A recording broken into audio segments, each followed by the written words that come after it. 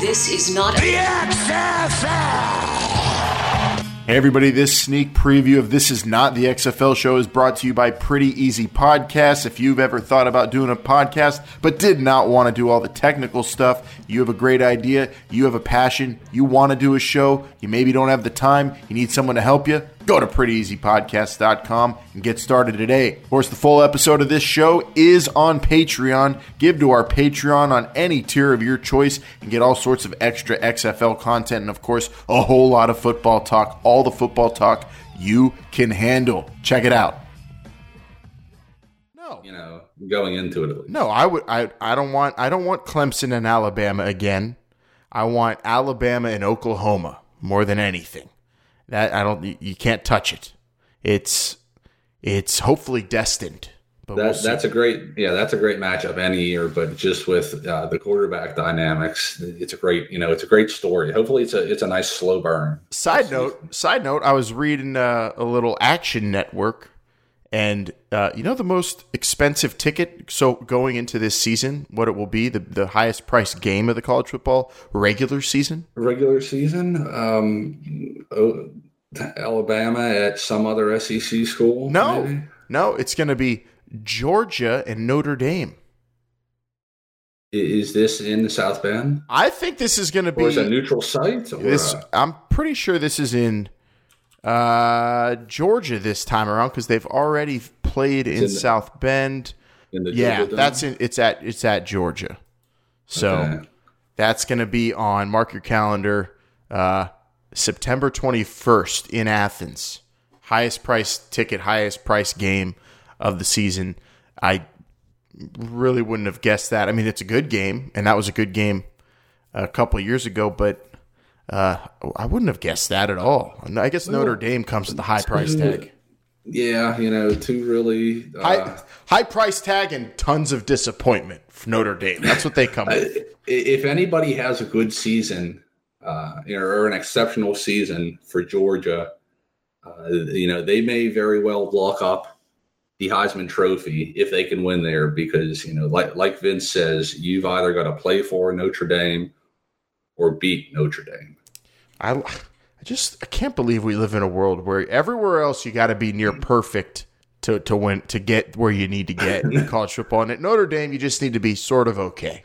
And you're going to get the benefit of the doubt. Still, in 2019, unfortunately, that's still the rule. We're still thinking of this team in Newt Rockney's there. Okay, we're getting on a tangent. I have plenty of negative things to say about Notre Dame as we get closer to kickoff in late August, September. Let's go on to our big topic of this week outside of the XFL. Even though the XFL right now, I'd say this week, all the football I've been talking and hearing about is XFL, Jake, with the showcases coming up and coordinators getting hired. We said the dead season would be all XFL. It's been, but there's been some little tidbits, and now the rumor and innuendo is starting around the NFL, and that's what we'll get into with this week's targeting. I got a good lock. Firing.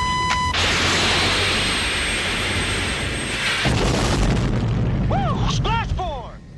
Put it up. The CBA coming at the end of the 2020 season, Jake, and topics that will be considered by the Players Association, the owners, are going to be 18-game season, more playoff teams, and a more relaxed marijuana policy.